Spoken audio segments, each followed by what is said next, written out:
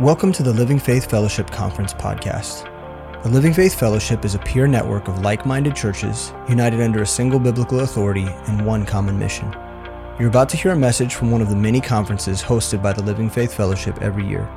We pray it's a blessing.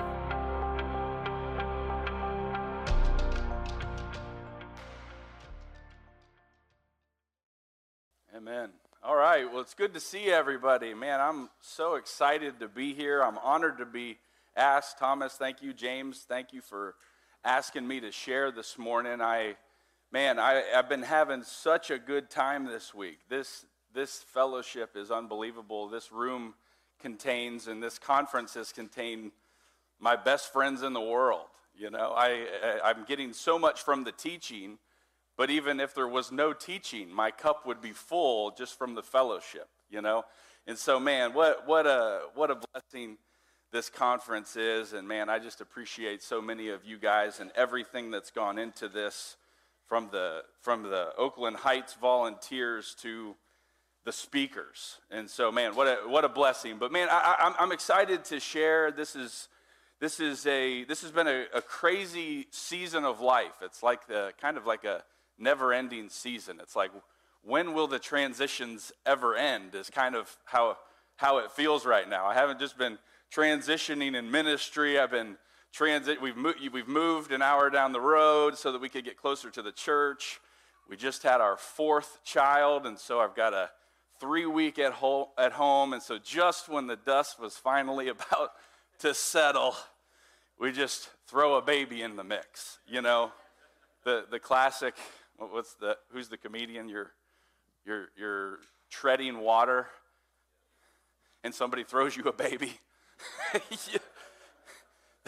That's kind of how it feels. It's a blessing, but holy smokes, man, it gets pretty crazy. So yeah, so there's been a lot of ministry transitions, and I'm going to talk a little bit about that. Let me pray for us one more time, if you don't mind, before we begin, though.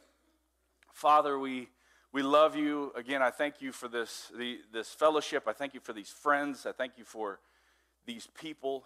And I thank you for this opportunity to open up your word and to share some of the supernatural truths from it.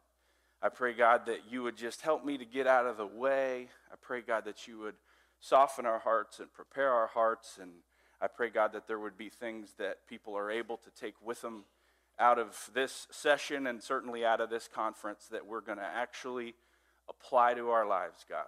May we not just keep filing away things in the memory banks, God, but may we truly apply them to our lives. And we love you, Lord. In your name we pray. Amen. All right, so like I was saying, I'm talking about transitions in ministry in this session, and obviously part of the reason I'm talking about transitions in ministry is because that is actually what I've done. And so to begin, to me, it seemed fitting that I at least share with you guys my ministry transition story for a second. I think some of you know it, not all of you do, but as a lot of you guys know, my dad was a pastor, and he went home to be with the Lord a little over 2 years ago now. And, you know, as far back for me as a teenager, I felt like in my heart that somehow, some way, someday, I was going to be in ministry. I didn't know exactly what it looked like. I didn't know where. I didn't know what. The details, right, were completely foggy. I just believed that was what God ultimately had for me. And that was just where my heart was. You know, as time went on, the drum beat just got louder. I imagine there's probably people here that are kind of vibing with being at that place in their life. The drum beat's just getting louder in your life, and you're like, man, if I don't do something in ministry, I'm going to explode, right? And the drum beat gets louder as time goes on. And, man, this is something that me and my dad talked about so many times. We dreamed about it, and just, man, what could it look like? Could we do it together one day? How awesome would that be? And, you know, before COVID hit, we had started a Bible study out of my house, and we were just praying, man, could Could I be sent out, and could that become a church plant? And then, of course, COVID hits and the world shuts down, and that wasn't, that didn't jive well with the Bible study. And so we pumped the brakes on that. In the meantime, my dad's, his cancer had metastasized, and his health had started to decline, and we didn't have any idea at this time just exactly how fast his health was going to decline. But about 3 weeks or so before my dad passed, around January or February of 2021, I guess it was, Corey Gordon, the lead pastor at the time of Cali Harbin Baptist Church, he had hit me up to grab some lunch. And we were already friends. We had gotten to know each other, and I knew him from my dad guest speaking at Cali Harbin, and I knew him from some real estate stuff we had done. But I had heard already through the grapevine that Corey was potentially looking to take a step back and change his role. He had been the lead pastor for almost 16 years at this point, burning the candle at both ends, bivocational, secular job, and he was looking for a change. And so he texted me about this meeting right around the time I had started hearing about what was going on in his world. And, of course, my dad's not feeling that well, so I'm texting my dad. I'm like, you think this could be about what I'm thinking it could be about? And he's like, well, he tried to reach out to me too, and I couldn't get with him. But I don't know. You'll just have to go to the meeting and find out about what it was. And so anyway, me and Corey sit down, and we have a lunch, and he presents to me, it was what I thought it could be. He could be meeting me about what it was that, and so I was like, holy smokes, is this the thing? Is this what we've been waiting for? This is what God had, and where he was just directing the path to this place. And so I get in the car after me and Corey met, and I don't even back out, right? I text my dad, and I'm like, Dad, it was about what we thought it might be about. What are you thinking about that? It's like, wow, this is all happening. Like, holy smokes, we've been talking and praying and dreaming for all these years, and it's like, wow. And so I would have usually called him and not texted him, but he was always so good about taking my call. I hated to call him when he wasn't feeling well, and he was super nauseous. I don't even think we knew why he was so nauseous at the time, but that cancer had metastasized to his brain. So I'm like, I'm not going to make him feel obligated to take my call. I'm going to text him. As soon as I text him, my phone rings, and it's him. And, and he's not his normal self on the call, but because of the way he felt. But so we're talking, and it's like, whoa, like, you thinking what I'm thinking? He's like, yeah, I think I'm thinking what you're thinking. And so it's like, man, this could be it. And so anyway, we end up that was ultimately what the Lord had. Obviously, my dad went home to be with the Lord, weeks later. He ends up going home to be with the Lord. Of course, the timing of that was crazy. We dreamed about doing this together, and the second the door is opening for me after all the things that we dreamed and talked about, he's going home to be with the Lord, and I'm transitioning into ministry. And so it was a crazy story. Lots of transitions of losing my dad, transition ministry. All of these things are going on all at the same time. But about June of 2021, I came on as the associate pastor at Cali Harbin, and then I transitioned into lead pastor July of 2022. And so Corey and I basically traded places. He became associate, and then I took over as lead. And so that's kind of my ministry transition story. I transitioned from a secular job to associate pastor, then associate pastor to lead pastor. And man, I'm just super thankful for all of those things, because every step along the way, as crazy as it was, God has just had his hand on it. He's just had his hand on me. He's had his hand on the situation, and I just feel super blessed. Corey has been great. The people of Cali Harbin have been great, and it's just I just been pinching myself, and I feel very blessed as to the doors God has opened and how things have transitioned thus far. But that being said, that's my story. That's my ministry transition story. I wanted to at least pull some of you in the loop who had never heard that. But as I share that, now that I've shared that, let's go ahead and dive in, because what I'd like for us to do with our time this morning is kind of take a closer look at one of the major ministry transitions in the Bible. And that ministry transition is the transition from Moses to Joshua.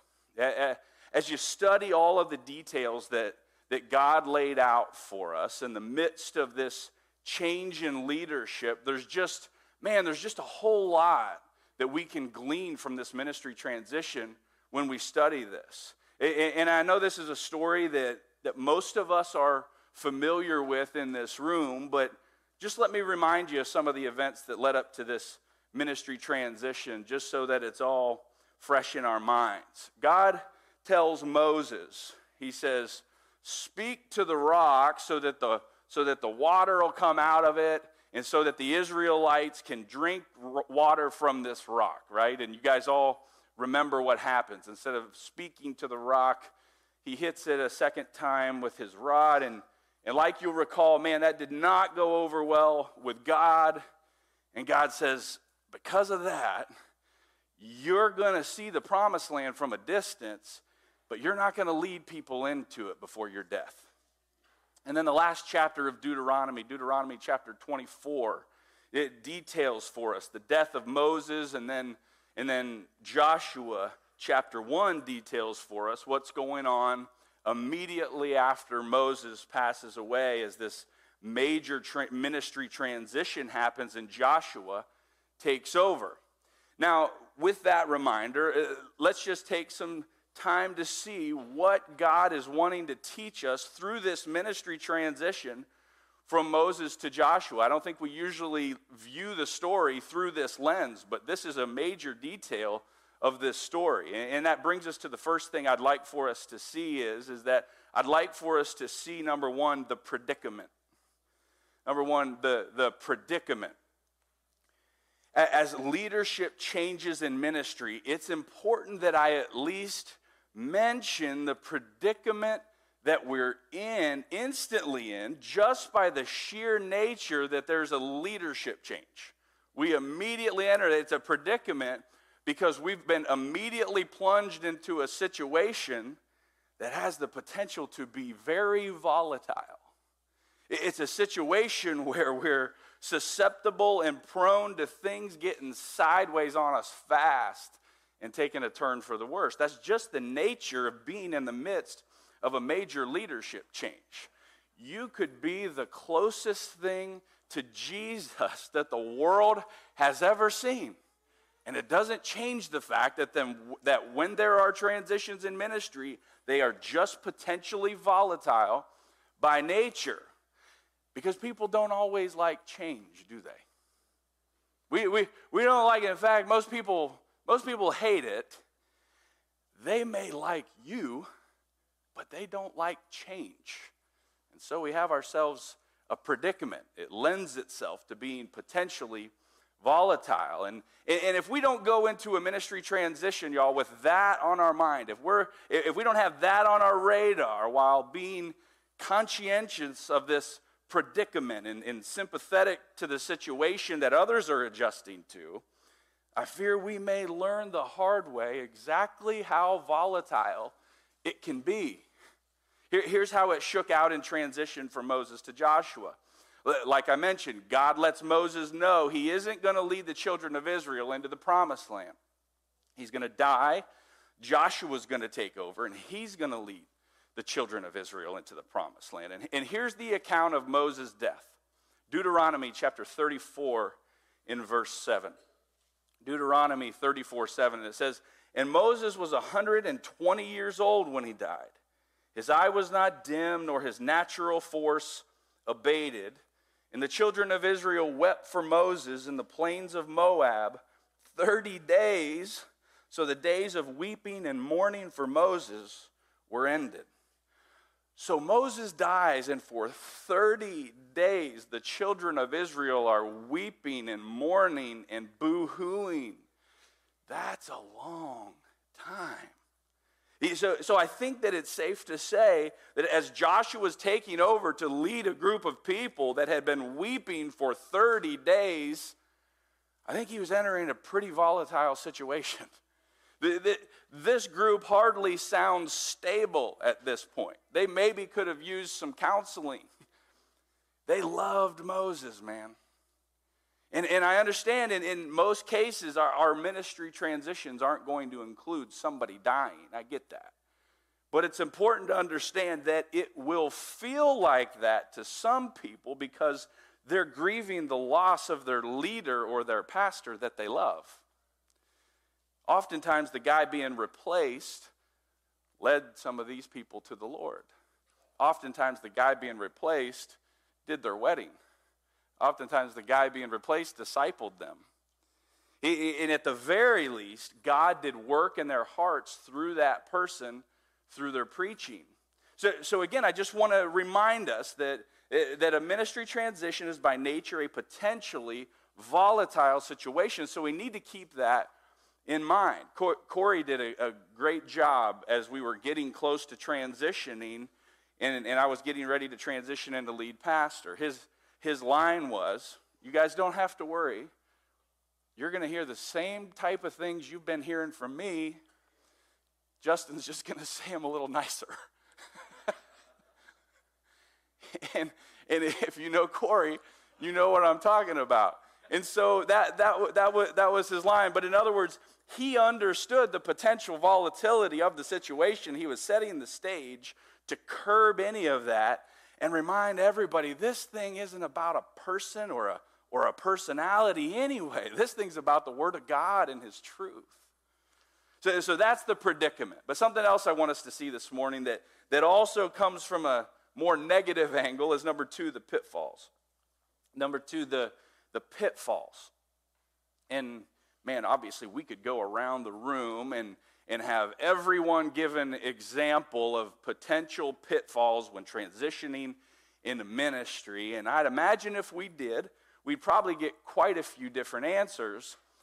But if I were to sum up what seems like people struggle with in my estimation, it comes down to we have the tendency to want to make a name for ourselves. Listen, anytime you are new to leadership or just new to a different leadership position, it is human nature to have this struggle. And if you're denying that, how'd Troy say it last night? I love you enough to tell you you're lying. Is that what? Something like that, right? Everybody in the world has at least had to process through that. We want to make a name for ourselves. It's this human nature thing. And so anytime we transition, it's just natural. What happens when you get a new job or a new position in the secular world? How does that thing usually work out? Well, especially right out of the gate, how you feeling? You're ready to kick some tail. You're ready to show what you can do. You're ready to prove yourself. You're excited to make a name for yourself in that company. If you've ever been the new kid at school, what did you have to fight the urge to do? You had to fight the urge to make a name for yourself. Many a detention has been handed out for the brother trying to make a name for himself in school. And there's no one immune to that, and it's a key pitfall as we're transitioning into new positions in ministry. And if we're not careful, we can find ourselves really quickly falling into that satanic trap of wanting to share in the glory that's only meant for God. What my dad used to say to people in ministry, he had a line he used all the time. He said 2 things: stay humble, stay pure. Those are the things, man. Those are the 2 things that always seem to ruin those in leadership. And obviously, the urge to make a name for yourself is rooted in lacking being humble. It's rooted in pride. Here's what can happen. Well, buddy, you got some big shoes to fill trying to transition into ministry after that guy. And how you respond to that is where you really figure out where your heart's at in the whole thing. Because the normal fleshly response is, well, those may be big shoes, but I got big feet. Right? But I think the proper view of this thing is, you were never called to fill his shoes anyways. You were called to fill your shoes. We'll all be held accountable for what we did with what God gave us. But if we're not careful, we'll start wanting to make a name for ourselves, and we'll forget what this whole thing is all about. God, I want you to receive the glory, but I just want to have a little bit of that too, if you don't mind. And here's what falling in that trap will cause.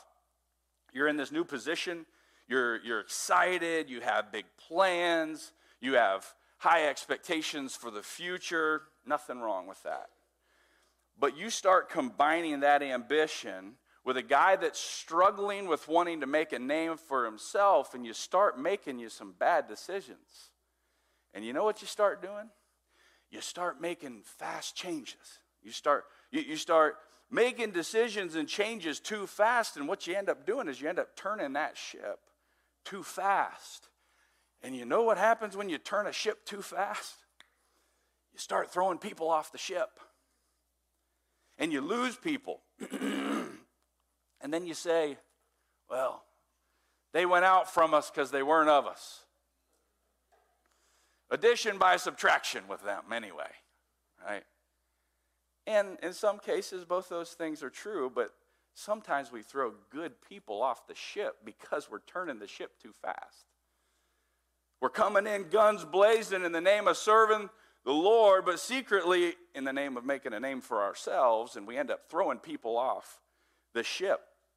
And I get it, man. We all have a different shape. We see things different, and so sometimes we want to do things different. But it's important that we use discernment as we're navigating these decisions so that we don't throw people overboard unnecessarily. Remember, by nature, it's a very volatile situation to begin with, so we may just want to turn that ship just a little slower. There may be times that it's necessary to make some fast turns to avoid danger, but a lot of times we need to just slow it down, especially when we've just transitioned into ministry and everybody is acclimating themselves to the new guy. And while I'm throwing in quotes from my dad, here's another one that fits too well not to share, and here it is. We have to keep in mind there are some fatted calves that you slaughter, and there are some fatted calves that you starve. And that just essentially means that sometimes you make a fast turn to slaughter it, and other times you make a slow turn to starve it. And if we're not getting ahead of ourselves, wanting to make a name for ourselves, it's going to be a whole lot easier to spot the difference between which we should do. Now, some of you will be fortunate enough that, as I have been, where you don't enter a situation with fatted calves. But others of you will, and when you do, it's important that you know the difference.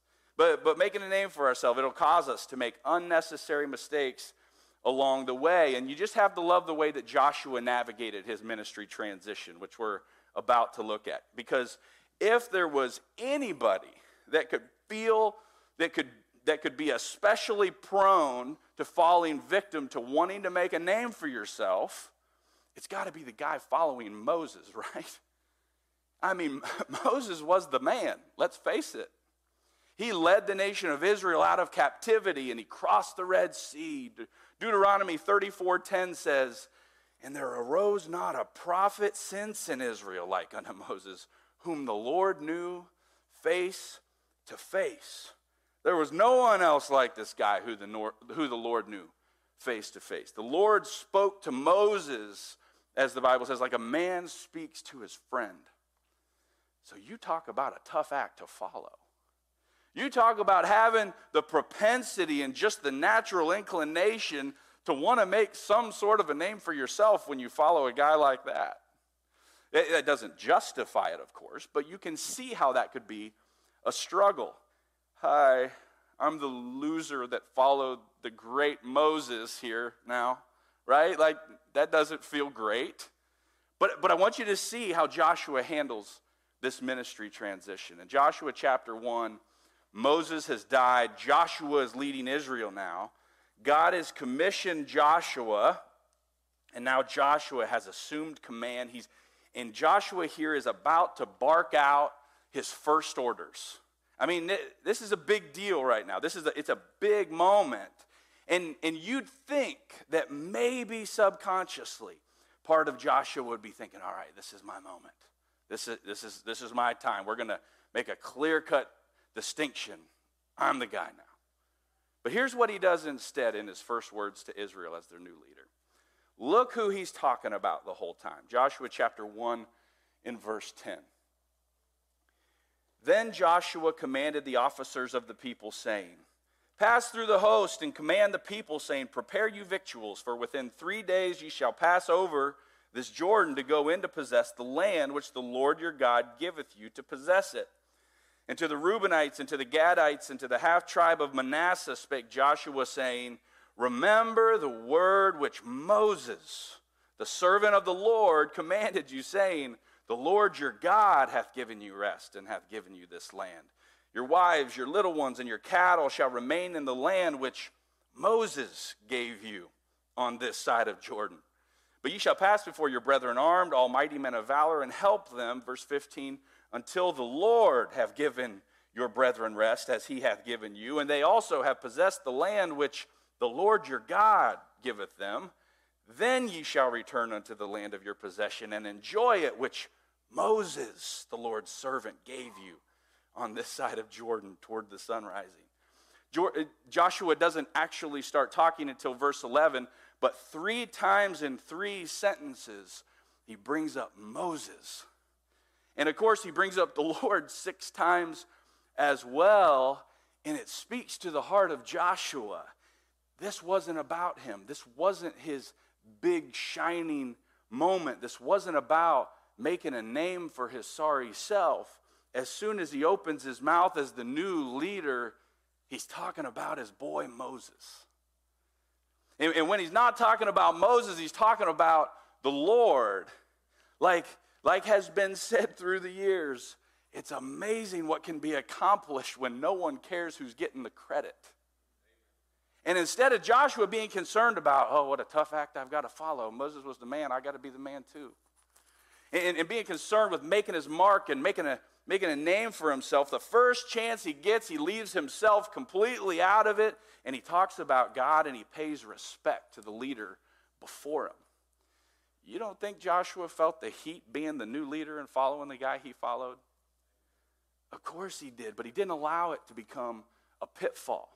So we've talked about the predicament, and we've talked about the key pitfall of transitioning in ministry. And now I want us to look at the perspective.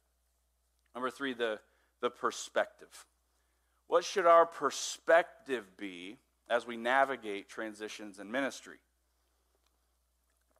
There are 3 things I want us to see that I think are going to help us have a proper perspective. And the first one is, letter A, it's bigger than us. This whole thing of ministry is bigger than we are. It's amazing. You see someone get in this position of leadership, and things are going well, and they're good at what they do. But you can tell by the way everything is structured and by the way the ministry is viewed by the people that it's as if there's this belief that this thing just couldn't go on if it wasn't for this guy. Without their gift and their talents and their leadership, this ship would sink. And I think it's important that we keep the perspective that the ministry of Jesus Christ and bringing people into his kingdom is so much bigger than any one person. And that we are replaceable. If Moses was replaceable, I think we're replaceable. Regardless of how good we are at what we do, if we transition into the ministry with the perspective and understanding that we're replaceable, I think it'll help keep us between the white lines. Because think about this. How is someone other than Moses going to lead the nation of Israel into the promised land? I mean, that almost seems criminal, doesn't it? I already mentioned it earlier, but Deuteronomy 31:2 says that not only after all the positive that Moses had done and all he'd accomplished, not only did he not get to lead the nation of Israel into the promised land, but God says, time for you to just go ahead and die. It adds a little insult to injury. And one of the reasons is because God is moving to establish his kingdom, and that movement was so much bigger than Moses. And God moving to establish his kingdom now is way bigger than any one of us. That's the perspective. The next perspective that's important for us to have as we transition in ministry is that we have a specific mission and battles. Let it be, we have a specific mission and battles. Now, again, it's bigger than us, so God can get somebody else to do what he wants us to do. But that doesn't mean that God's desire and intention wasn't for us to accomplish that mission. Now we're all called to be active participants in the Great Commission. If you've been here, clearly you know that. But especially as leaders, as we transition in ministry, we need to understand and have the perspective going in that God is going to have something specific for us to do. And he's going to have specific battles that he has you there to fight for just such a time as this. Joshua chapter 1 and verse 2, it spells that out for us. God is commissioning Joshua, and he says, Moses, my servant, is dead. Now, therefore, arise, go over this Jordan, thou and all this people, unto the land which I do give to them, even to the children of Israel. God says, all right now, I've got something specific for you, Joshua. You have a specific mission, and there are battles that I want to use you to lead the children of Israel to fight. You're the guy for that. Now the mission of leading the nation of Israel into the promised land, that was a mission that only Joshua received. And whatever ministry that you're going to transition into, God has something specific for you too. When Corey had first become the lead pastor at Cali Harbin, God had something specific that he had for him to do. One of the first things he had to do was he had to weed out the legalism, right? There's many of us in this room that have a lot of history with that. But with the way Corey's put together, God had exactly who he wanted, where he wanted to fight the battles that needed to be fought at that time. I'm just thankful he went ahead and fought those before I got there. You got that, Corey. That's all you, bro. I'm glad he got in front of that. But now I'm there. And now I have a specific mission that God has for me, and I have different battles that I'm going to fight. Now, I'm not certain what all of my battles are going to be. Check in with me next time. But there will most certainly be battles. And that leads us to letter C on your study sheet. Expect problems. We need to expect problems. I know I'm bringing a lot of optimism this morning. Aren't you glad you came?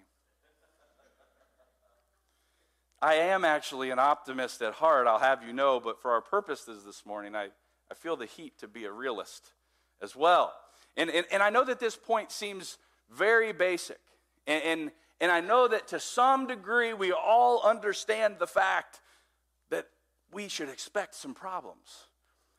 But I'm not sure that we always understand exactly the degree to which we should expect problems. As we transition in ministry, man, sometimes it starts great, and I pray for you that it does, and we're sitting here thinking, man, this is just going to be the greatest. And then, boom, you get knocked on your rear end. But the reason I bring this up is so these inevitable problems so that they don't surprise us and so that they don't sideline us when they come. That's the fear, is that some of us will get hit so hard as we transition into this new position of ministry that it sidelines us from moving forward in the ministry. Or we move forward, but we're so scarred that we don't continue moving forward in a manner in which the Lord would have for us. Here's how it shook out for Joshua. Certainly, Joshua's life is characterized by victory, right? Joshua had it pretty good. They're conquering the land, and he's dividing the land, and it's an exciting time. And then Joshua leads the nation of Israel to this huge victory in the Battle of Jericho. And you have to imagine at this point, they're riding high. But it all comes to a halt because there was sin in the camp. And it was a guy by the name of Achan. And he had taken of the accursed thing, according to Joshua chapter 7 and verse 1. And so God's angry with the children of Israel. And so afterwards, Joshua sends some men to conquer Ai, unknowing to him of the sin. And there were so few people in Ai that Joshua didn't even send as many men as he normally would have. In the men of Ai, they end up killing about 36 men of the children of Israel, and the ones they didn't kill ran off like little girls. They ran for their lives. And here's how Joshua responds in Joshua chapter 7 and verse 6. And Joshua rent his clothes, and he fell to the earth upon his face before the ark of the Lord until the eventide. He and the elders of Israel and put dust on their heads. And Joshua said, Alas, O Lord God, wherefore hast thou at all brought this people over Jordan to deliver us into the hand of the Amorites to destroy us? Would to God we had been content and dwelt on the other side Jordan. So as great as Joshua was, and as mighty of a man that he was, this is how he responds to his first bit of adversity. And I think it goes without saying that he went a little over the top with his reaction to this. Because I'm not so sure that he had a realistic expectation of the problems he would run into. And if a guy like Joshua's expectations were flawed, I think we're probably capable of the same as well. And I want you to see how God responded to Joshua freaking out. Joshua chapter 7 and verse 10. Here's his response. And the Lord said unto Joshua, Get thee up, wherefore liest thou thus upon thy face? God's like, get your rear end up. Technically, it was more like, get up off your face. Different body part, same idea. God's saying, get up, man. Joshua, what in the world are you doing wallowing around there in your self-pity? God's giving him a little tough love. It's almost like God's saying, get up. What did you expect? And I think it's important, despite how simple that seems to be, that we're sure that our expectations are in line with reality so that the Lord doesn't have to come to some of us and say, get up off the ground, man. What are you doing down there? Tough times and problems, they're inevitable, and it's important as we transition in ministry that we're prepared for that. So we've seen the problems, the pitfall, the perspective of transitions in ministry, and now I want us to see, number 4, the priorities. The priorities. So as we transition in ministry, there's a lot of things we can get tied up doing. There's learning curves, there's all kinds of things. But there are some things that are priorities that we need to be pursuing all along the way. And there are a couple that we can glean from the transition from Moses to Joshua that I want us to see. And the first one is to replace ourselves. We need to be prioritizing, replacing ourselves. Even though we've just gotten into this new position of leadership, we should already be thinking right from the jump, who's got next? It's so important that we approach ministry from this perspective. If we're transitioning to a position of leadership without the immediate pursuit of investing in others to train them up so that one day, if God directs, they may even replace us, then we're starting off on the wrong foot. Our priorities are likely a little out of whack. From the start, we should begin pouring our lives into someone else that can pour their life into someone else, and we should begin to train other leaders to do what we're doing so they can train other leaders that train other leaders. Looks a whole lot like discipleship. You know, when we're paying someone a huge compliment, we'll say something like, that guy right there, he's one of a kind. That guy right there, man, he's one of a kind. And interestingly enough, when you've ever thought about that, when you look at that through the lens of discipleship, that's actually one of the worst things you could say about someone.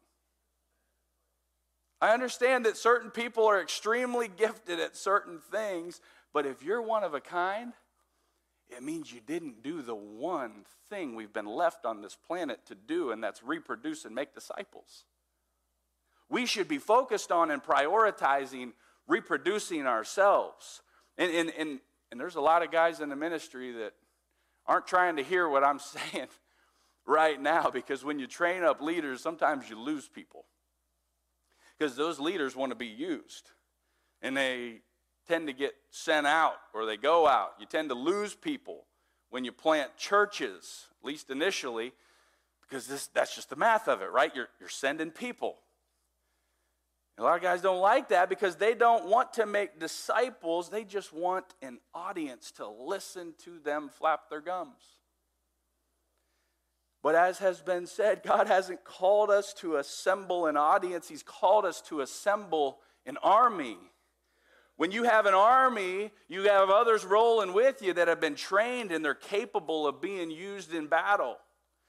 And you see, this is something that Moses understood. He understood the need to replace himself. He understood the importance of discipling somebody else that would ultimately be capable of taking his place. So Joshua, he first shows up in the Bible in Exodus chapter 17 in verse 9. And in Exodus 17:9, Moses gave him the responsibility of leading the fight with Amalek. And from then on, we see Moses intentionally developing Joshua. Moses and Joshua shared life, and they shared experiences together. And Joshua 1:1, Joshua is referred to as Moses' minister.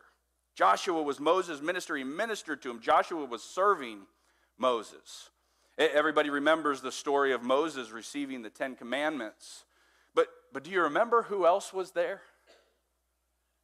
Exodus chapter 24 and verse 12. It says, "And the Lord said unto Moses, Come up to me into the mount and be there, and I will give thee tables of stone and a law and commandments which I have written, that thou mayest teach them. And Moses rose up, and his minister Joshua, and Moses went up into the mount of God." There was someone else hanging around there that got to see all that go down, wasn't there? And we also see another reference to, of course, Joshua being Moses' minister in this passage. And it keeps going. Look at the scenario described in Exodus chapter 33, beginning in verse 9 with Moses and Joshua. It says, "And it came to pass, as Moses entered into the tabernacle, the cloudly pillar descended and stood at the door of the tabernacle. And the Lord talked with Moses. And all the people saw the cloudy pillar stand at the tabernacle door, and all the people rose up and worshipped, every man in his tent door. And the Lord spake unto Moses face to face, as a man speaketh unto his friend." And that's so unbelievable that it's really easy to stop reading there. But look at what it says next. "And he turned again into the camp, but his servant Joshua, the son of Nun, a young man, departed not out of the tabernacle." You see that? Joshua was getting a peek behind the curtain. Moses let him stick around and see what was going on behind the scenes. But here's what I want you to see that really just gives some insight into Moses' heart regarding this whole thing of discipleship and transitioning in ministry. And in Numbers 27, beginning in verse 12, here's what it says. "And the Lord said unto Moses, Get thee up into this Mount Abarim, and see the land which I have given unto the children of Israel. And when thou hast seen it, thou also shalt be gathered unto thy people, as Aaron thy brother was gathered. For ye rebelled against my commandment in the desert of Zin, in the strife of the congregation, to sanctify me at the water before their eyes, that is the water of Meribah and Kadesh in the wilderness of Zin. So check this out. God has just told Moses, you're not going to lead the children of Israel into the promised land for hitting the rock for water instead of speaking to it like he'd been commanded. And not only that, again, he tells them, you're going to die. Now, if this were you, what emotions would you be feeling in this moment right now? What would your response be to God? Most of us would probably be so frustrated we could hardly even see straight. We'd probably be asking God something along the lines of, does the punishment really fit the crime, God? Like, this is pretty drastic. But look at how Moses responds to this, which gives us some insight into Moses' heart and Moses' priorities. Numbers 27:15. And Moses spake unto the Lord, saying, let the Lord, the God of the spirits of all flesh, set a man over the congregation, which may go out before them, and which may go in before them, and which may lead them out, and which may bring them in, that the congregation of the Lord be not as sheep which have no shepherd. And the Lord said unto Moses, take thee Joshua, the son of Nun, a man in whom is the Spirit, and lay thy hand upon him.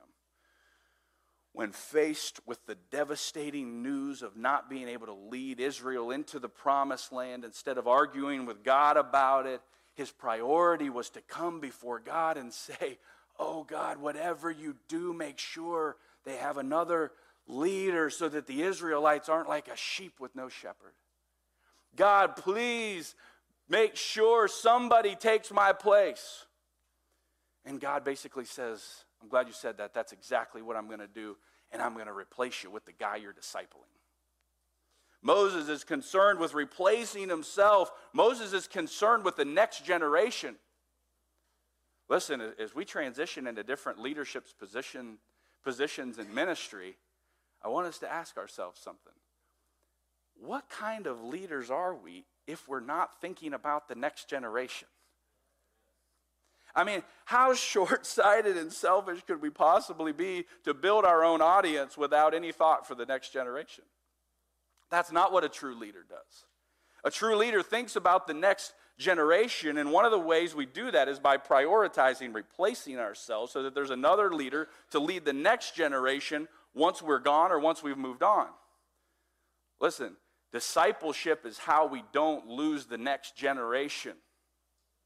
We reach them by discipling and training them and equipping them for the work of the ministry. We don't reach them by creating some sort of pragmatic approach that we think will work.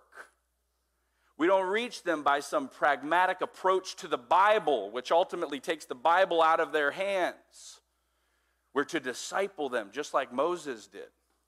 Now look at what else Moses does a few verses later in Numbers 27. Numbers 27:22, after he's asked the Lord to make sure the Israelites have a shepherd, pick up in verse 22.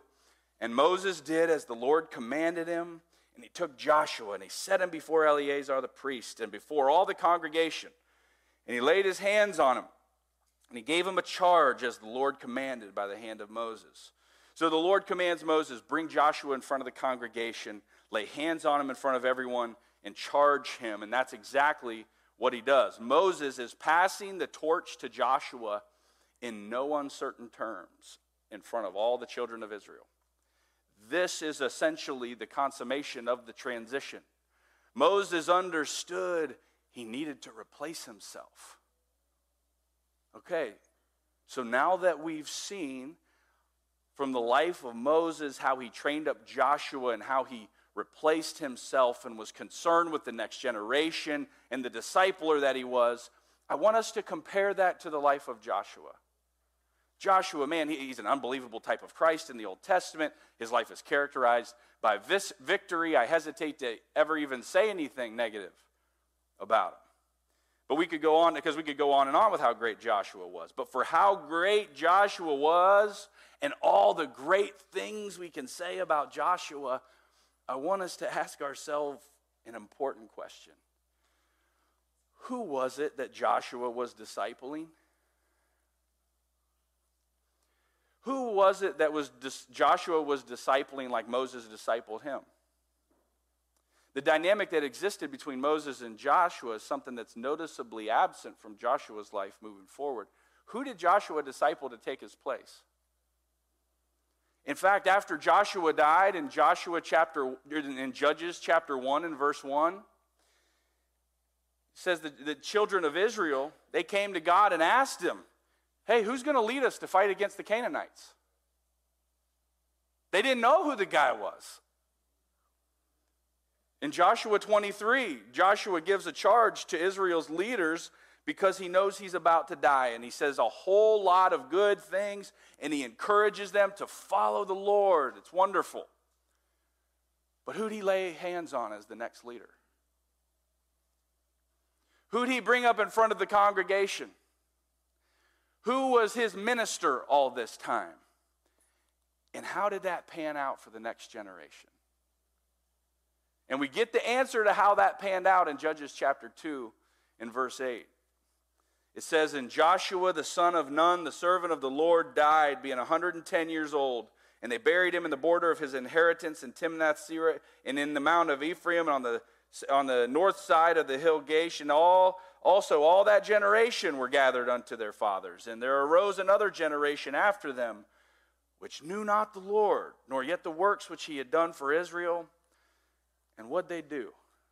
And the children of Israel did evil in the sight of the Lord, and they served Balaam.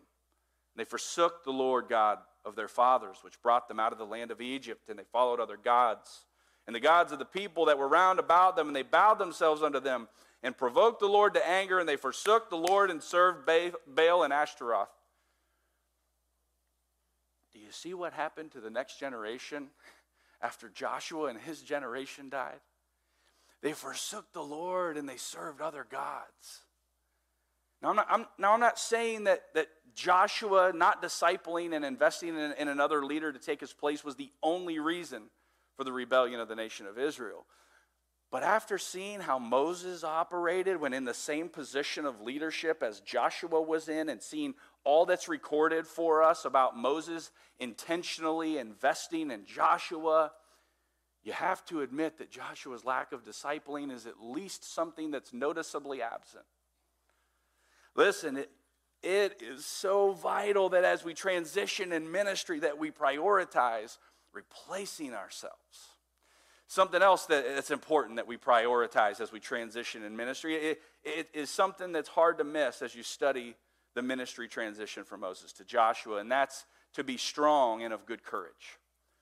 Let it be to be strong and of good courage.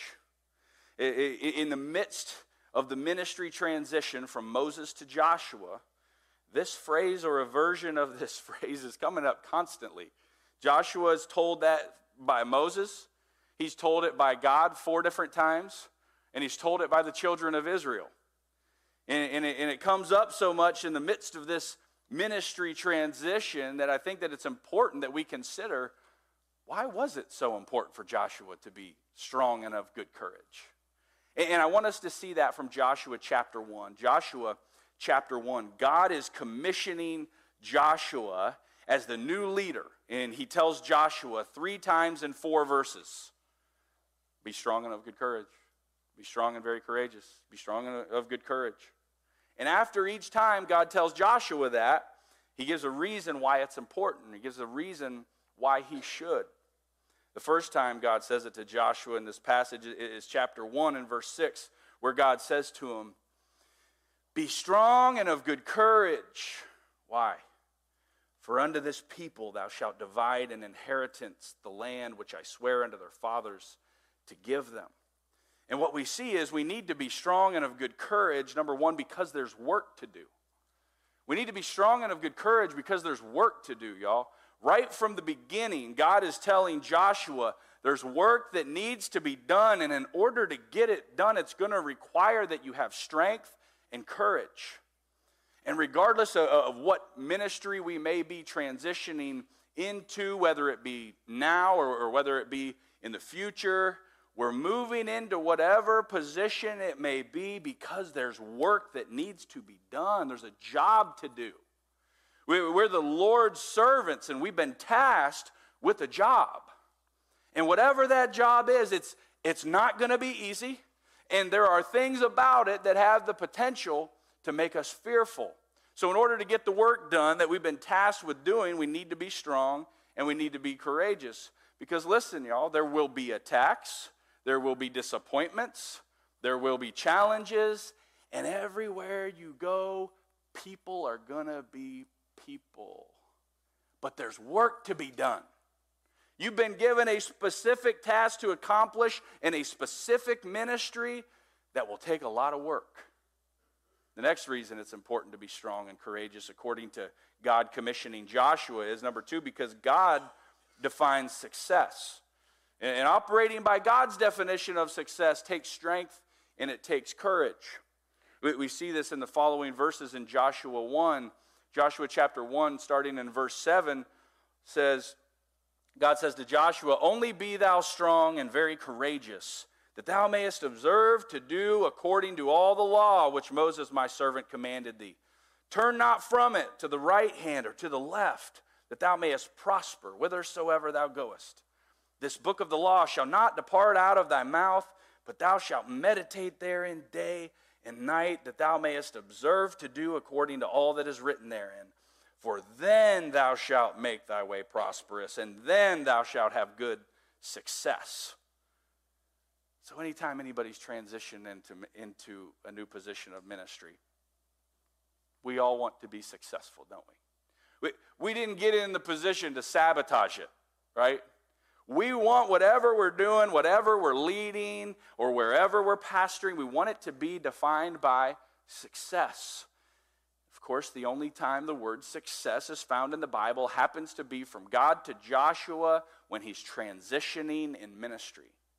And like God is saying to Joshua, and I believe that God wants to say to us, don't forget that God defines success. There's a way that we humans tend to define success, and there's a way that God defines it.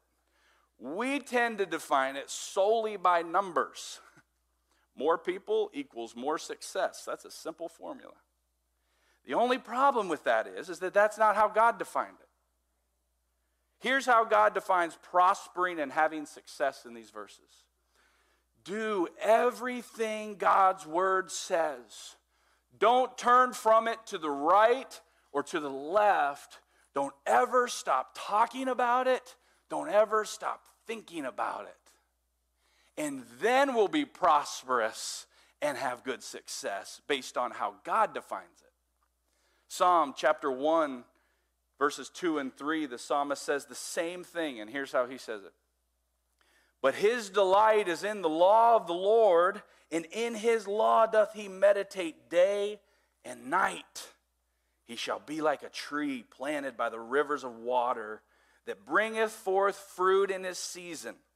His leaf also shall not wither, and whatsoever he doeth shall prosper.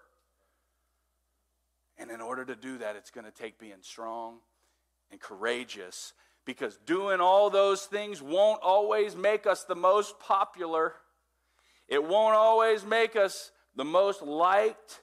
It may mean that we lose people sometimes. People may get mad at us.